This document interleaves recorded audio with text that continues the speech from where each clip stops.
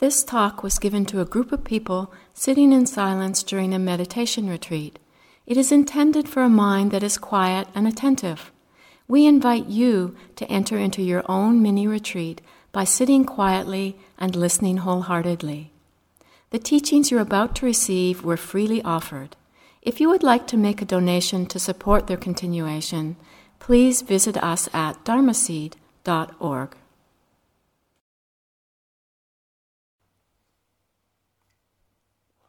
The mind by nature is radiant and pure. The Buddha said, it is shining. It is because of visiting forces known as defilements that we suffer. It is because of visiting forces known as defilements that we suffer. Between a moment of mindfulness, which is free of suffering, and full awakening, which is an ongoing condition of no suffering, lies this middle ground of the pure mind, where the mind is temporarily, but in an ongoing, moment-to-moment way, free of defilements, and therefore free of suffering.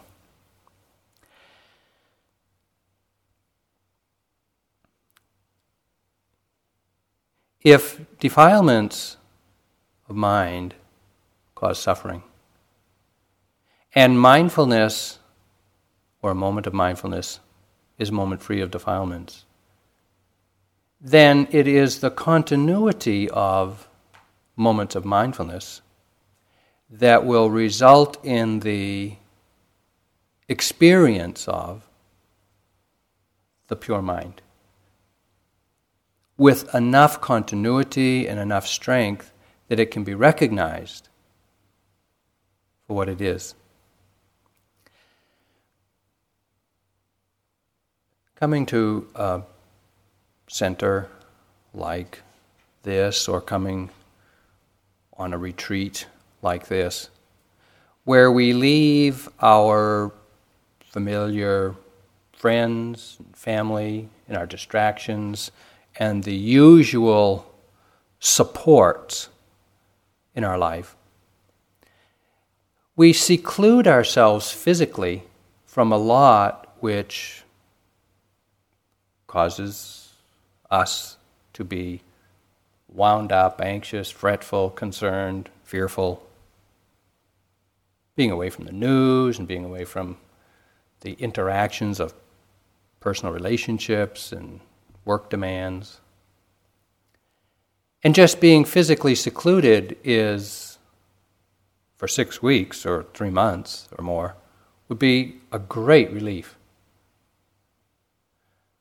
But I'm sure you've noticed that even though the body is secluded from its usual sources of pleasure and pain, the mind is quite happy to be back at home, back at work, fully distracted and entangled in all the usual suspect activities.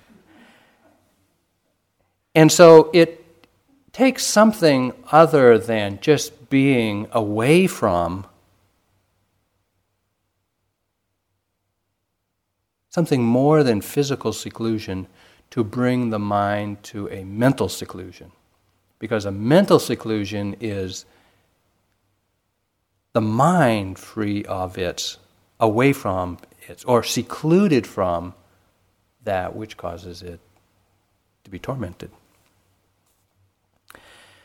When the Buddha discovered, or realized really, the way things are, and codified his understandings in the Four Noble Truths, the Fourth Noble Truth, he laid out a path for overcoming suffering and the causes of suffering.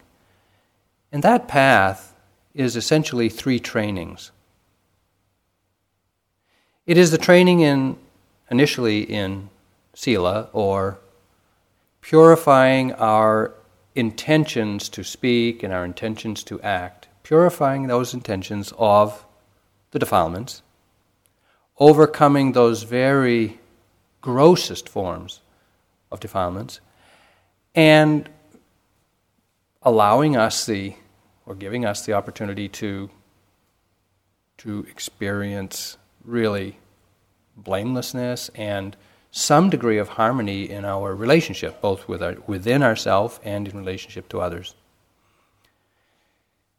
The second training is a purification of mind, temporarily putting aside the obsessive defilements of the mind, not just our intentions and acting them out, but being able to subdue them in the mind. And this purification of mind gives us access to the happiness of tranquility. And it takes a third, more subtle, yet more powerful training to overcome the most subtle forms of defilements, the latent or the dormant defilements. And this is through the development of right understanding, purifying our understanding, cultivating wisdom or knowledge, which, as it purifies our understanding, allows us to begin to access the happiness of peace. It is this second training that I want to speak about tonight, the purification of mind. What we normally call the mind is the deluded mind, Dilgo Khyentse Rinpoche said. It is a turbulent vortex of thoughts, whipped up by attachment, anger, and ignorance. And this mind is always being carried away by one delusion after another. Thoughts of hatred or attachment suddenly arise without warning, triggered off by circumstances such as an unexpected meeting with an adversary or a friend. And unless they are immediately overpowered with the proper antidote, they quickly take root and proliferate, reinforcing the habitual predominance of hatred and attachment in the mind, and adding more and more karmic imprint. However strong these thoughts may seem, they're just thoughts, and they will eventually dissolve. And just as clouds form, last for a while, and then dissolve back into the empty sky, so too deluded thoughts arise, remain for a while, and then vanish in the emptiness of the mind.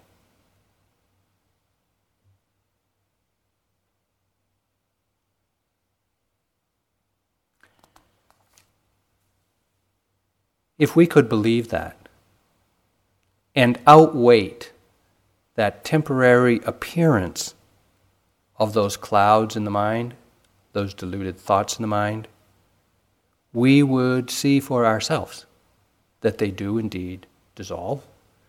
And when they leave the mind is pure, undefiled, and therefore without cause for suffering. But when these visitors to the mind, known as defilements, are knocking at the door or have moved in, we suffer. They are the cause of our suffering. Whatever suffering you have felt today, or any time in your life, is because of a visiting state of mind. Something that came knocking at the door, it was let in, and tormented you.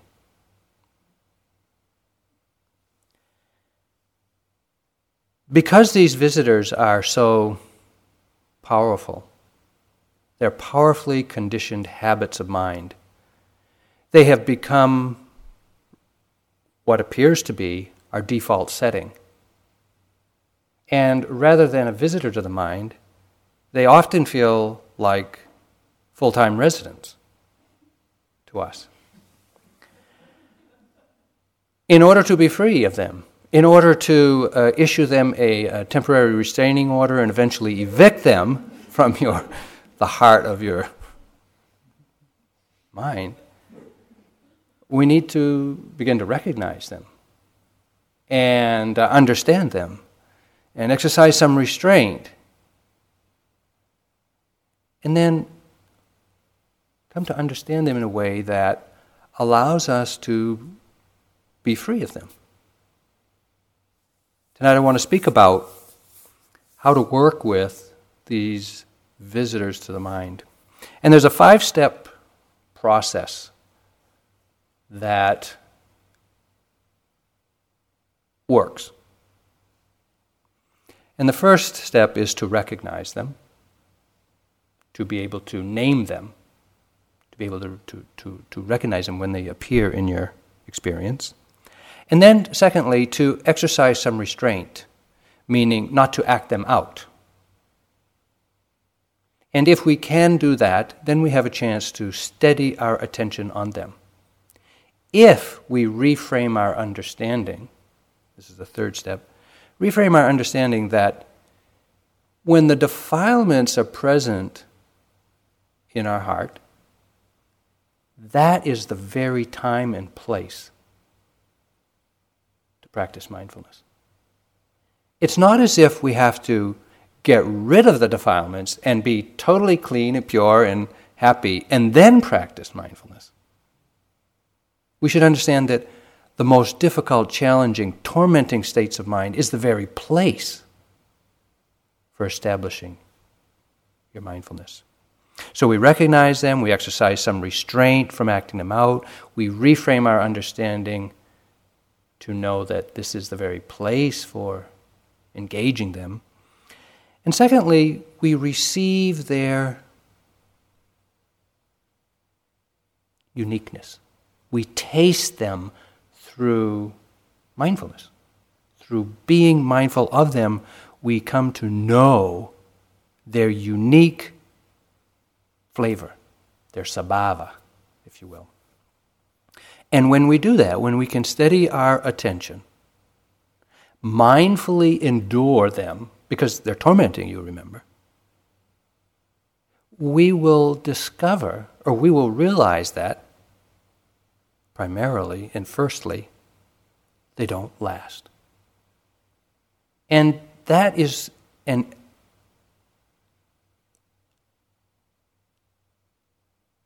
invaluable knowledge to gain.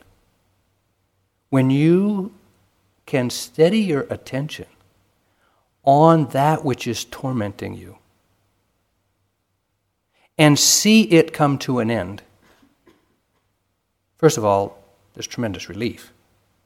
But more importantly, the mind has learned the way to the end of that suffering,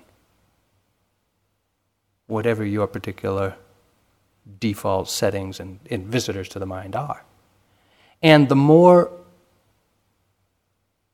consistently you can recognize, exercise some restraint, reframe your understanding, and be mindful of them, the more powerful the habit of enduring them and seeing them come to an end becomes. And with that knowledge, that personally experienced knowledge, that all of these torments that bother you, they come to an end. With that knowledge, confidence in yourself, the practice, and the possibilities grows. Rather than feeling defeated or that somehow these defilements, these hindrances, are somehow an indication that you're just not able, you're just not going to make it, you're incompetent, you're unable, you're just a wimp. That's, to the contrary, what it means is that's the place. You pay attention, your confidence grows on your understanding of them. The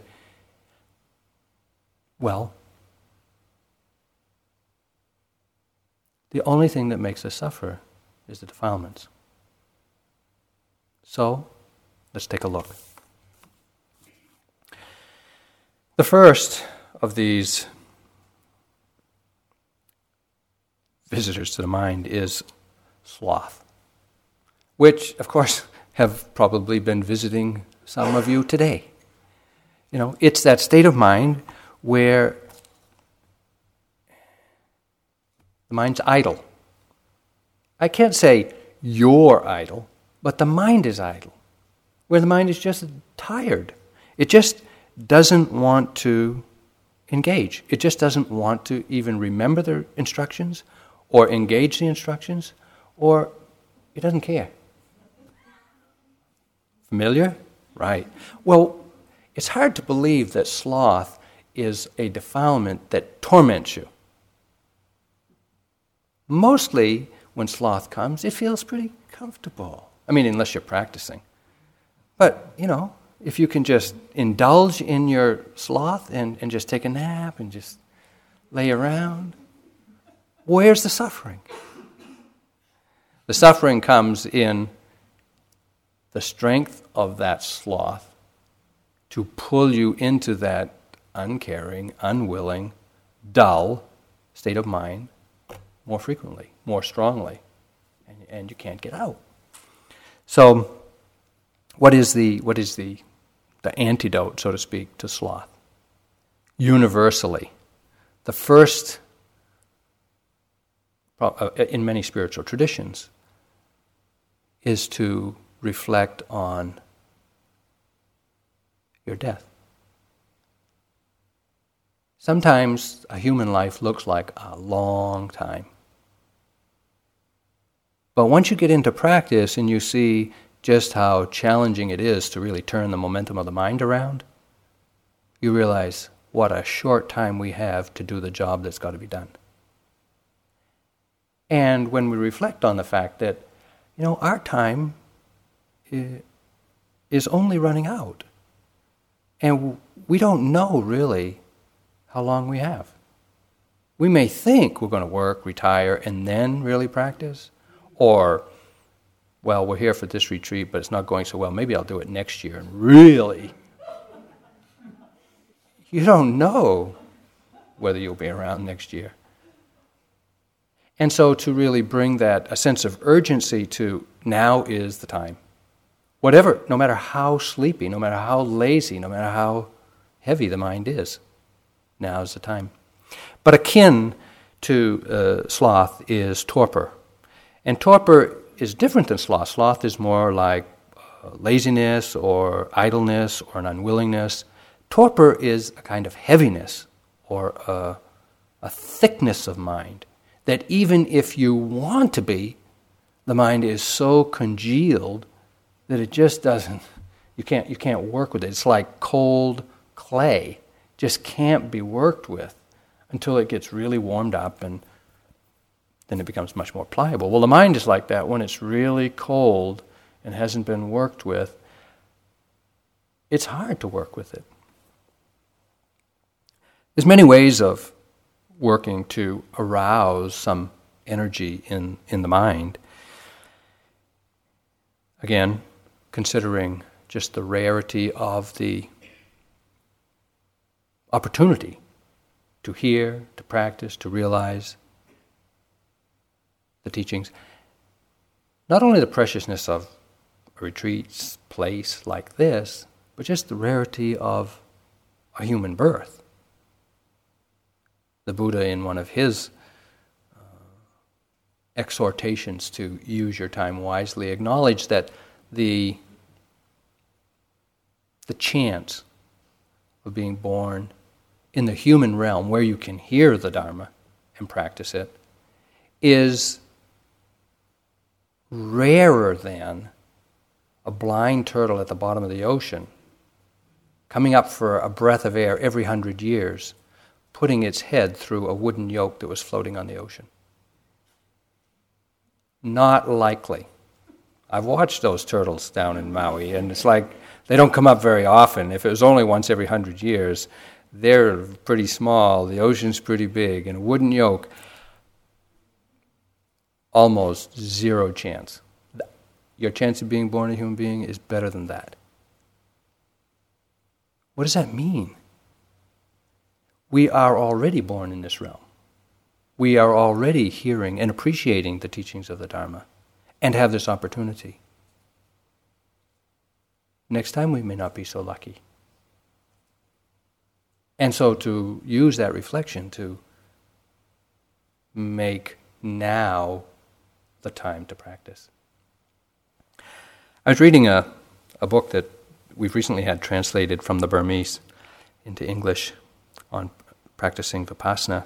And in this book, Mahasi Sayadaw lists, dozens of reflections to help brighten the mind. Because when the mind is bright, when there's a certain cheerfulness in the mind, or a certain spiritual cheerfulness, pamuji it's called, then we're more willing to engage, even if the mind is heavy. And one of the reflections, and this could only come from not only Burma, but anyway, one of the ways to activate cheerfulness in the mind, he says, is by reflecting on the suffering in hell.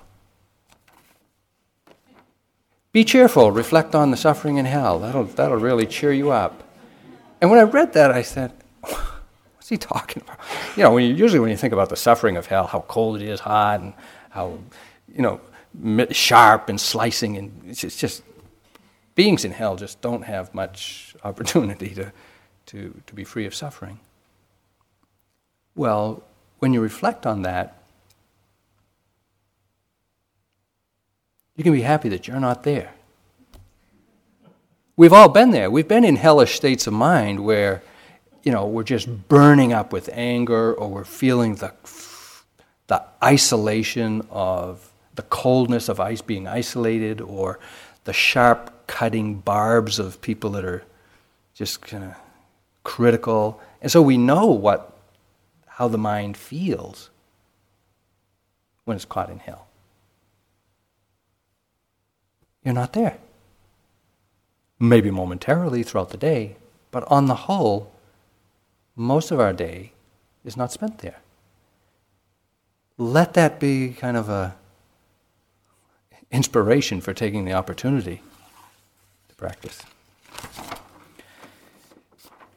Sloth and torpor are long-term visitors to the mind, but they don't live here. And if we can begin to recognize them and not take a nap, exercise some restraint, understand that when we feel either sloth or torpor, that's the place to be mindful, to feel what sloth and torpor feel like in the body, in the mind, what happens to the quality of the mind, the quality of attention. You will see, and many of you, I'm sure, I know for myself too, have in the willingness to engage sloth and torpor and just to note it, to be with it, to be mindful of it, can be just with it and with it and with it and with it, and in an instant see it disappear completely. That's when you see that, when you endure that mindfully, it's not pleasant, and you see it come to an end just like that. That's knowledge. That's a valuable knowledge that you have just gained about the nature of the mind, the nature of the defilements, and the nature of practice. Because you have seen the end of that suffering. And if you do that again and again and again and again, the mind will know with unshakable confidence that it can withstand the suffering of that defilement. That knowledge, that confidence is not gainable any other way.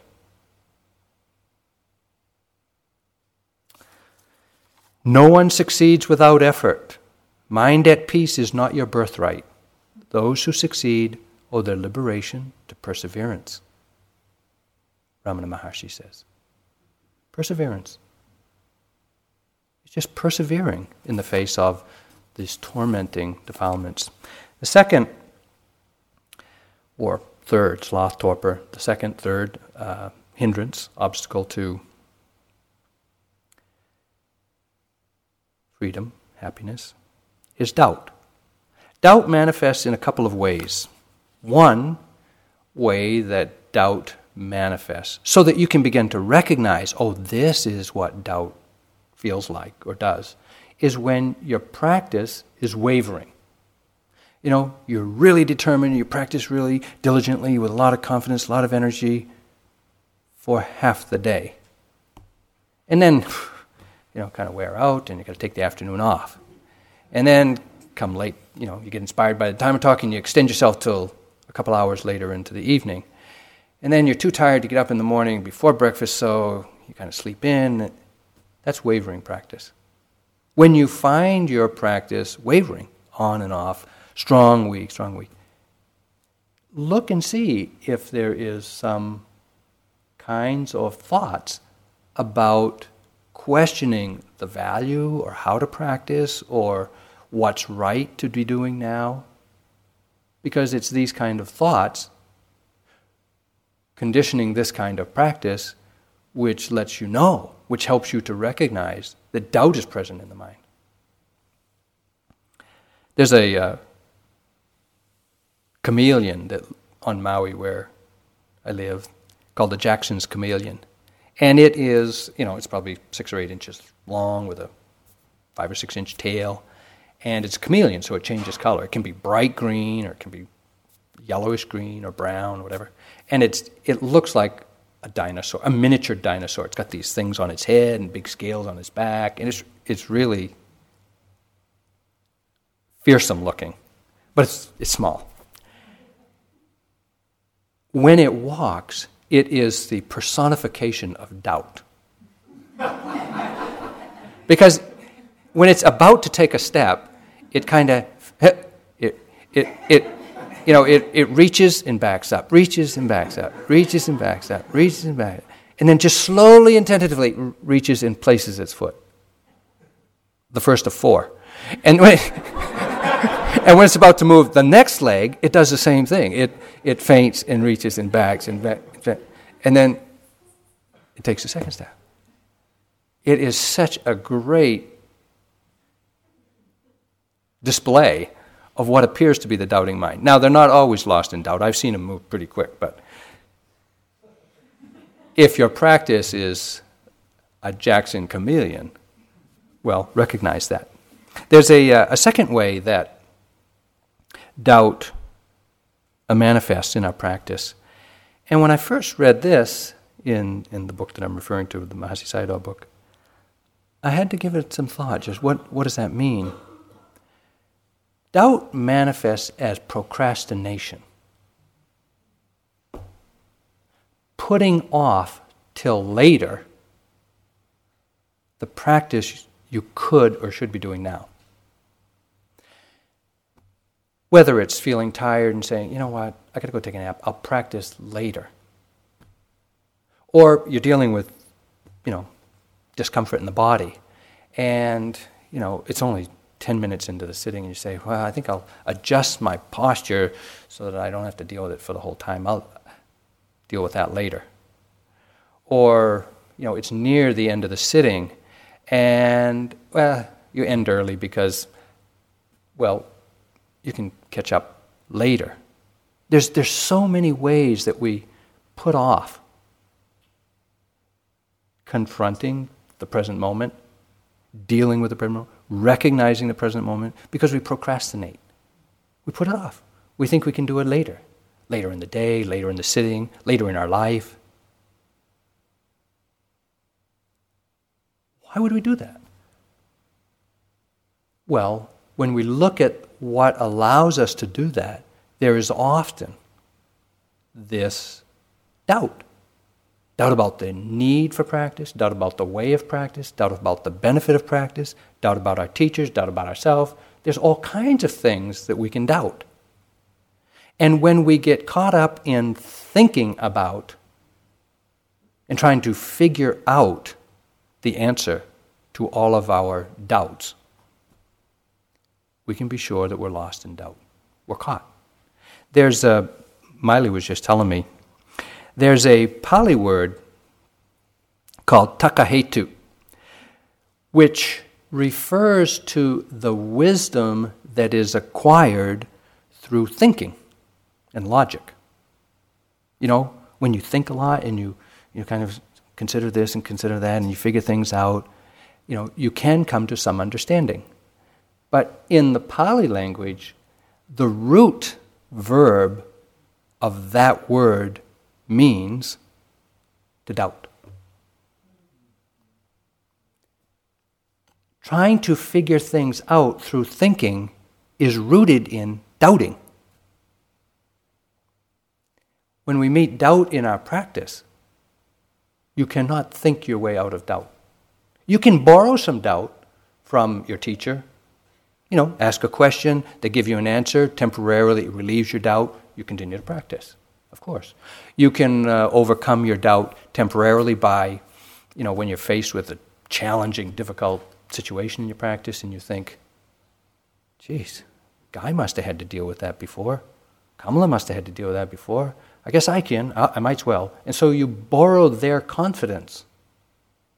And it supports you to continue. Or you ask questions. These can give you some temporary transfusion of confidence. But in the end, you will have to look at your own doubt and practice through it. And by practicing through it, rather than thinking it out, is where we learn to overcome doubt. Doubt, remember, this confusion about what to do, whether to do, when to do, how to do, is just a visitor to the mind. When it's there, visiting, you suffer. If you can stay with it and see the end of doubt, even once, the mind knows the way to the end of suffering. So important to gain that knowledge, knowing that you don't really have to figure it out. All you have to do is keep being mindful of that experience of doubt, how it feels in the body, how it feels in the mind, what it does to the thoughts, what it does to your intention, your confidence, just to really see, to know experientially what doubt is like, what it does to you, what it does to your practice. And when you see it come to an end, not because you've figured it out, but because it, like everything else that arises in your experience, is impermanent, that knowledge is invaluable.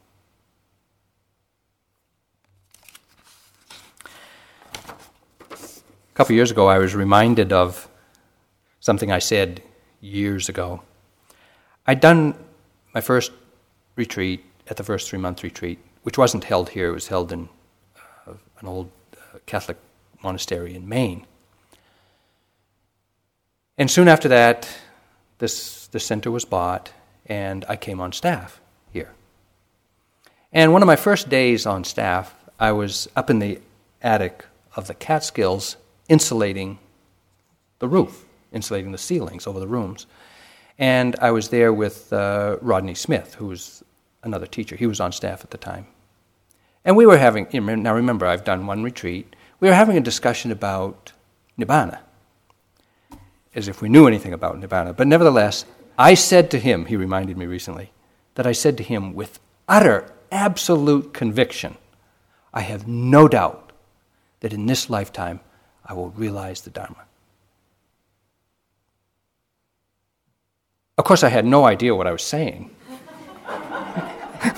I was totally ignorant of what was going to be required in order to realize that. But I had no doubt about my aspiration.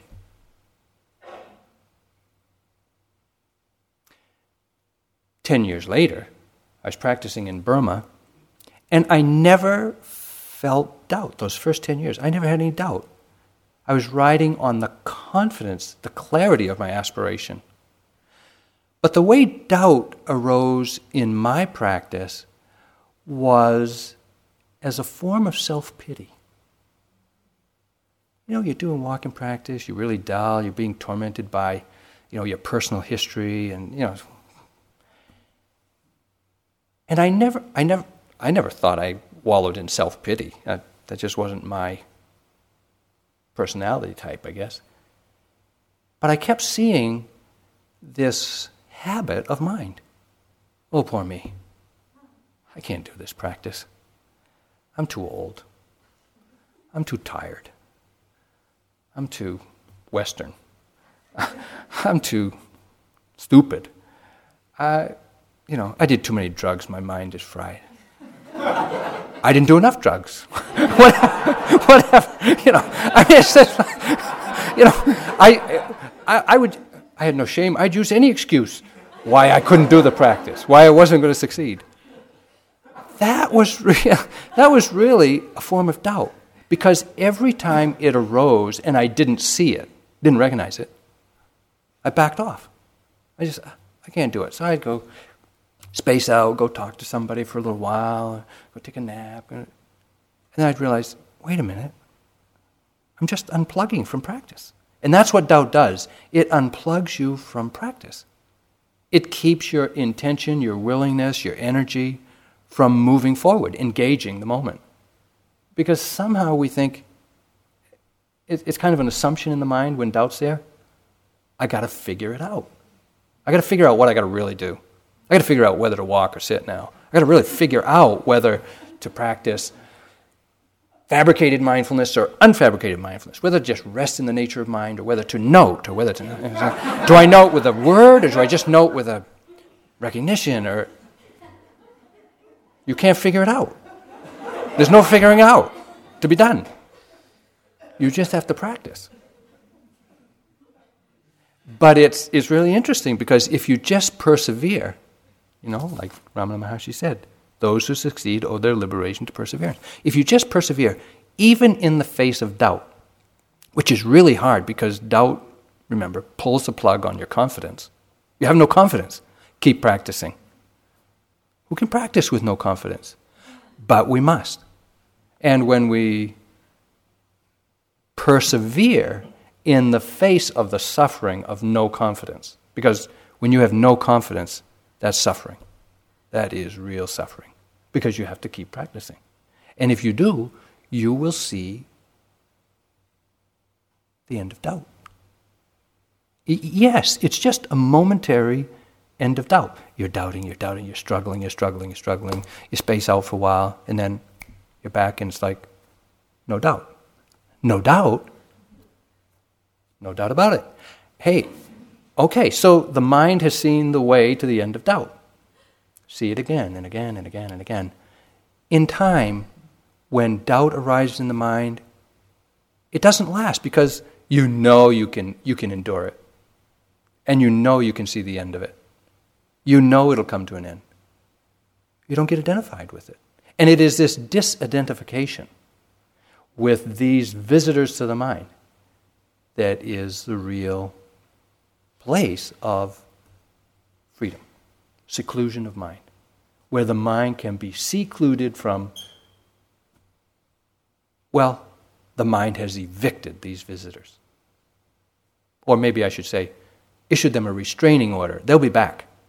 But at least you're keeping them at bay for a while.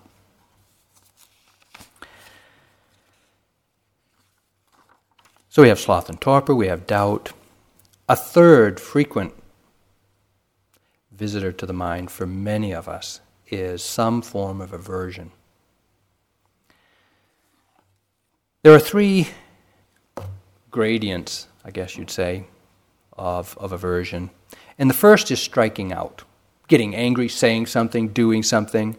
Somebody's, bothering you, and you stand there and you look at him with a glaring, seething frustration. That's acting out. That's violent. That's really a gross form of aversion. Or you hope that they see you so that they'll stop doing what they're doing. With metta. And or if you're not striking out, sometimes we realize, it's not so skillful to act out, and we internalize it. We turn it in on ourselves and we get frustrated, we get depressed, we get disappointed, we get despairing. All forms of aversion. An unwillingness to engage. It's kind of a turning away from the experience, an unwillingness to engage the experience, and we get disappointed. We get frustrated. We get despairing. All forms of aversion. And the third way is to push away from the unpleasant experience. It is unpleasantness that habitually conditions aversion. Okay? Pushing it away, we get critical, we get cynical, we get irritated, we get fearful. They're all forms of mentally distancing ourselves from the unpleasantness of what you're actually experiencing. A few years ago, after the election, I realized that my challenge for the next 4 years was going to be dealing with cynicism. My own just outrageous cynicism. It's like, give me a break. You know, I'm living in the wrong country, a wrong planet, I guess. I don't know. And what is that? What is that cynicism or that criticism? It's, I don't want to deal with it. I don't want to deal with it. And so we just get, whinging, whining, irritated. All forms of aversion. So, beginning to recognize that these are suffering states of mind, exercising some restraint where we're not acting them out. We're not writing letters to the editor every day. We're not writing notes to the yogis that are bothering us. We're not hounding the staff with all of our perceptions of things that don't meet our preferences. Exercising some restraint. But taking the next moment to understand that we don't have to fix that which bothers us, that which makes us irritated, that which depresses us, that which causes us fear. We don't have to fix it. That experience itself is the place to be mindful, to establish mindfulness. Last night, Sally was speaking about the 4 foundations of mindfulness, the places you establish your mindfulness. And she'll be speaking about, last night she spoke about physical sensations, the body. Later she'll be speaking about these mental states as the very foundation for establishing your mindfulness. And so when you feel angry, you feel irritated by someone, something, some behavior, some sound, something that the kitchen is doing or not doing, welcome that. That's the very place. It's loud and clear. You know you've got some tangible, very predominant experiences there to be mind. Nothing subtle about that. You don't have to look for something to note. There it is. Engage it. And what does that mean to engage it? It means to be mindful of it. What does it feel like in the body? What does it feel like in the mind? Mostly we know what unpleasant physical sensations feel like, don't we? Pain, we know. We know what unpleasant physical is like. Do you know what unpleasant mental is like prior to aversion to it? Before you get angry or irritated, and the mind is feeling unpleasant, can you notice that? What is that like? Have you ever consciously acknowledged this is an unpleasant mental feeling without having aversion to it?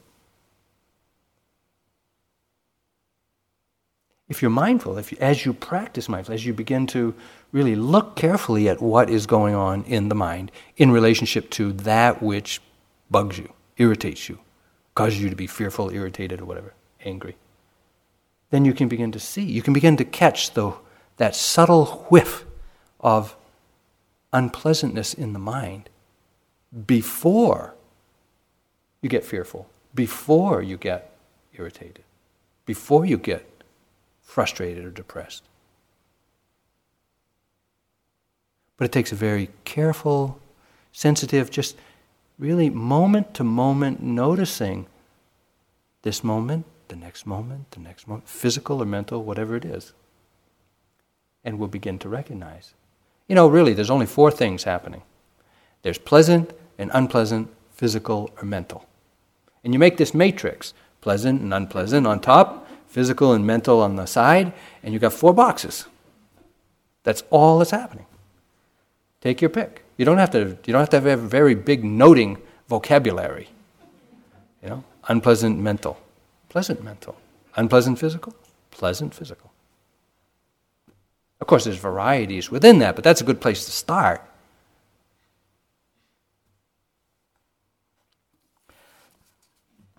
Again, I was in the monastery in Burma.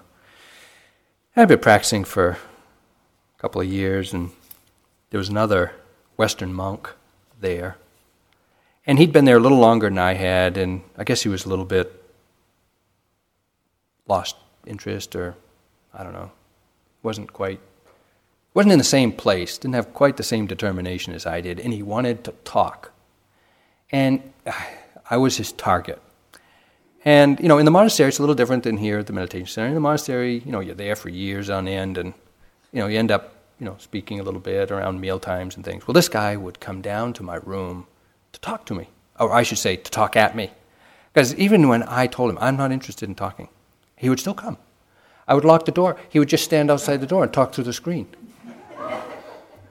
It got to the point where I would hear his door open down at the other end of the hall, and I'd get angry. I'd contract, just anticipating, oh, God, here he comes. I tried everything. I tried just getting angry and telling him, I'm really irritated, don't come, don't bother, don't talk at me. I ignored him with seething frustration. I reminded him of the rule of noble silence. He didn't care. I tried to negotiate a time limit, 5 minutes each time. He didn't care. Only before lunch. He didn't care. I got wise. I started practicing mindfulness. I'll do metta. May you be happy in your room. Didn't work. You know what actually worked? Feeling how unpleasant it was. It's unpleasant. Somebody's talking at you.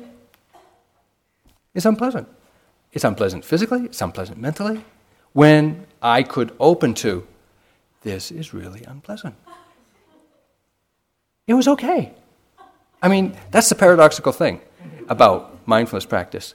When you get a deep tissue massage, they're really in there and they're just kind of jamming their thumbs into the most painful part of your back, and it's excruciatingly painful and it feels good. Mindfulness is kind of like that. You can be kind of zooming in on the most unpleasant mental, physical stuff, and it's like, that feels good. I mean, if it wasn't that, forget it. We wouldn't be interested. But there is this kind of rewards along the way. The end of suffering is feeling good about your pain. We should never underestimate the power of mindfulness to bring immediate relief. It does. If we can see, in this case, the end of frustration, the end of disappointment, the end of irritation, the end of anger. Not because we fixed it or we told them off or we wrote the note, but because we endure it. Feeling that unpleasantness, fully aware, mindful. As Sally mentioned last night, fully aware, clearly comprehending, and mindful. This is unpleasant. Still unpleasant. Still unpleasant. It's gone. Yet, that knowledge, that insight knowledge, because you see the end of that suffering, is invaluable. Welcome those defilements. They're already visiting you in your home, but see them to the door. See when they leave, so that you gain that confidence, so your mind really becomes confident in knowing this mind can endure this suffering, and it can see the end and recognize the end of this suffering. Sloth and torpor, doubt, aversion, restlessness. Another visitor to the mind. The mind, the Buddha said, is difficult to control. Is there any doubt about that? The mind is difficult to control. Swiftly and lightly, it moves and lands wherever it pleases. It is good to tame the mind, for a well-tamed mind brings happiness. Well, when I read that, I said, the mind is difficult to control. Swiftly and lightly, it moves and lands wherever it pleases. I didn't believe it. I went to U Pandita, I ran over and I said, look at this. It says here the mind can go anywhere it wants to, and you can't stop it. Is that true? And he said, what's your experience? What's your experience? The mind, it can go anywhere, at any time. True? Yeah. We see it. If you're paying attention, if you're not in denial, you can see the mind, and it will. Eventually, in your path of awakening, it will go everywhere.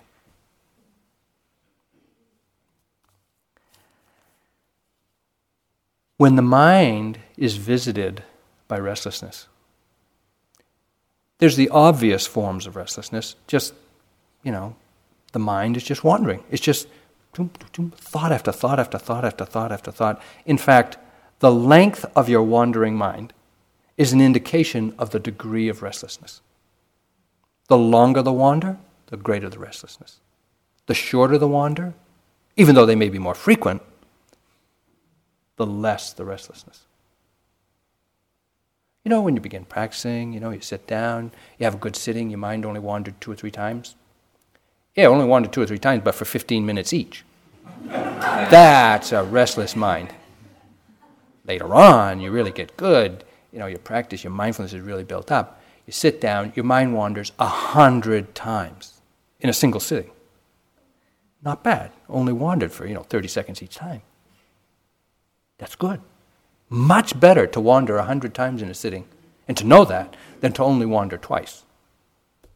Kind of counterintuitive, isn't it? But when the mind is full of restlessness, you don't see the wandering mind. There's another form of restlessness, or another manifestation of restlessness, and that is when you feel like you want to jump out of your skin, and you cannot sit still.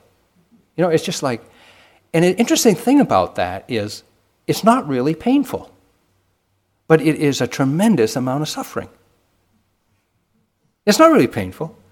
It's like, it's not like excruciating pain. In fact, it's just you can't stand it. You just want to get me out of this body. Okay. One of my challenges in the early years of my practice, and this was the first 15 years, was restlessness because of over-striving. We can try too hard, and it'll make the mind restless. It'll condition restlessness into the mind. Now, how do we try too hard? One is being overzealous. We're just too gung-ho. I mean, we want to be gung-ho in a balanced way. But when we're gung-ho in a gung-ho way, that's too much.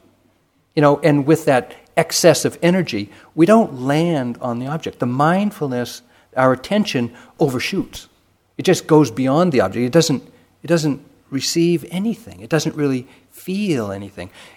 When you're trying hard and you can't really feel what the experience is, look to see if you're trying too hard. Because in that trying too hard, we overshoot the present moment's experience. The objects are unclear. We're having a hard time in practice. We can't sustain our continuity. What we're failing to do is note that striving mental state.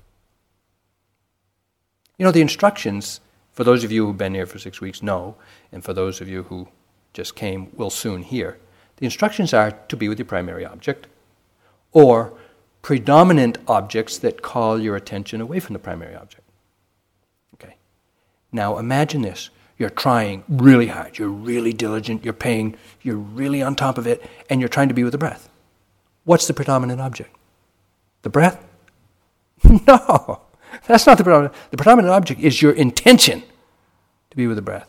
And if that's not what you're noting, you're missing the primary or the predominant object. And so you can try harder and harder and harder to get to the breath, and you'll miss it because the strength of your intention is overpowering it. Oh, okay.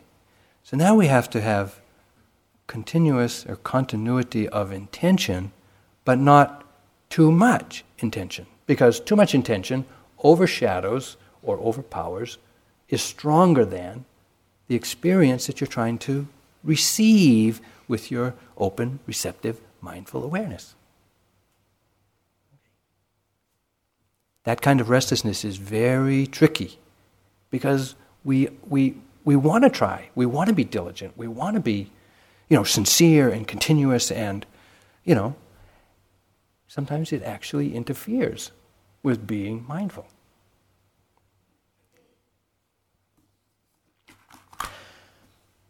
If the body is tense, and I say to you, relax the body, you would know what to do. Relax the body. Okay, we just relax. Okay. Now, relax your mind.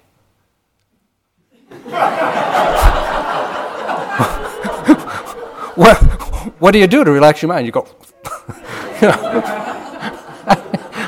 what do you do to relax your mind? When your mind is too tense and you're overshooting the object and you're feeling very restless and the object isn't clear, how do you relax your mind? It's not so obvious, is it?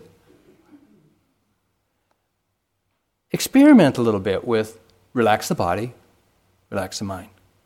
Pay attention. Pay attention in a gentle way to the present moment's experience. For example, as if you were receiving or listening or receiving the sounds of music or the sounds in the environment. Just listen to the ambient sound of the room for a minute.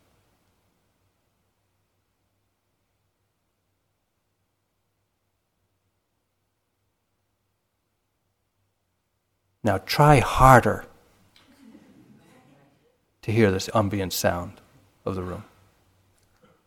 It's like you squinch up your ear hoping to hear it. Try harder. No. To hear more clearly, to receive more sensitively, we kind of back off. We open up. We actually relax the mind. So too in developing mindfulness. If the mind is tense, relaxing the mind means to soften, to open, to receive more carefully, more sensitively, more in a more subtle, refined way. And that's often what's needed, the adjustment that's needed, the antidote, if you will, to restlessness of the mind. Soften. Relax the body. Relax the mind.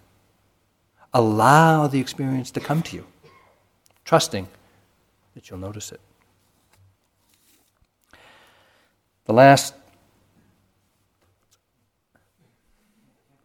Another frequent visitor to the mind is attachment, desire, wanting. Think for a minute, in just a brief minute, how much time you have invested in wanting, desiring, scheming, strategizing, finagling to get just a good sitting. Does it ever work? Not consistent enough to invest in it. And we see that over and over again. That the effort and energy we put into wanting and desire and scheming and imagining and planning, and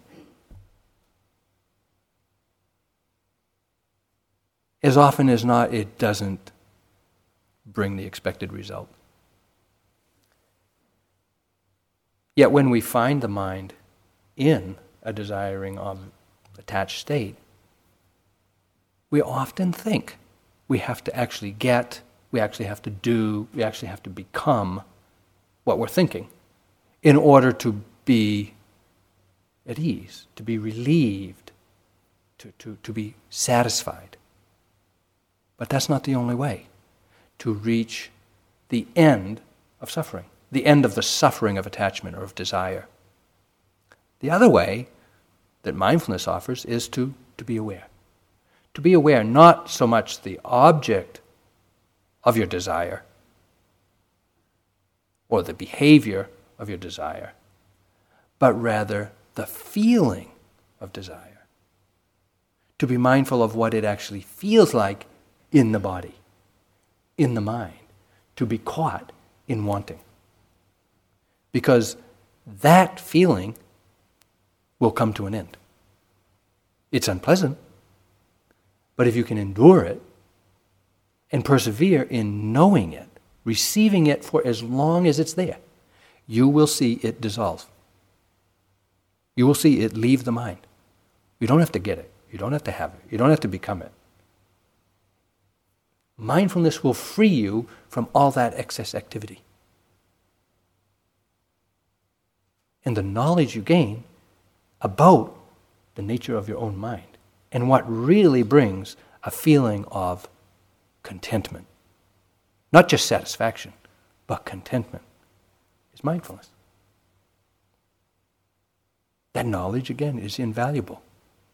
You can't read it in a book. You can't get it from a book. You actually have to do it on your cushion or in your experience, walking, talking, whatever it is to see the end of the suffering of desire by not fulfilling it and acting it out, but by seeing that it goes away. So these are the visitors to the mind, the defilements, sloth and torpor, doubt, aversion, restlessness, desire, in all of their forms, the very place to establish your mindfulness. Being willing to engage them, to acknowledge them, to recognize them, and to know and to gradually develop the stamina to outlast them. The reward is self-knowledge, liberating self-knowledge, and the confidence that the practice works, that you can do the practice, and that the result of practice, freedom from suffering.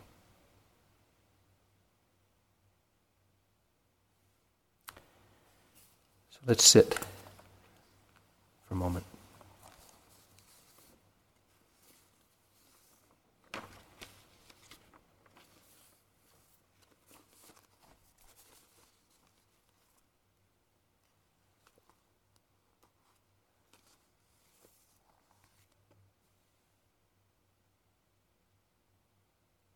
This pure mind, which is the source of all things, shines forever with the radiance of its own perfection.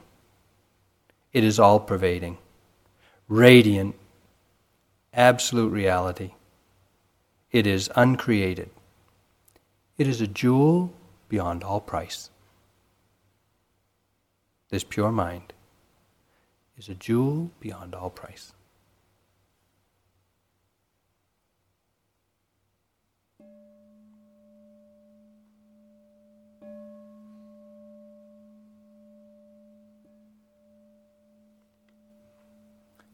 Thank you for listening to the Dhamma.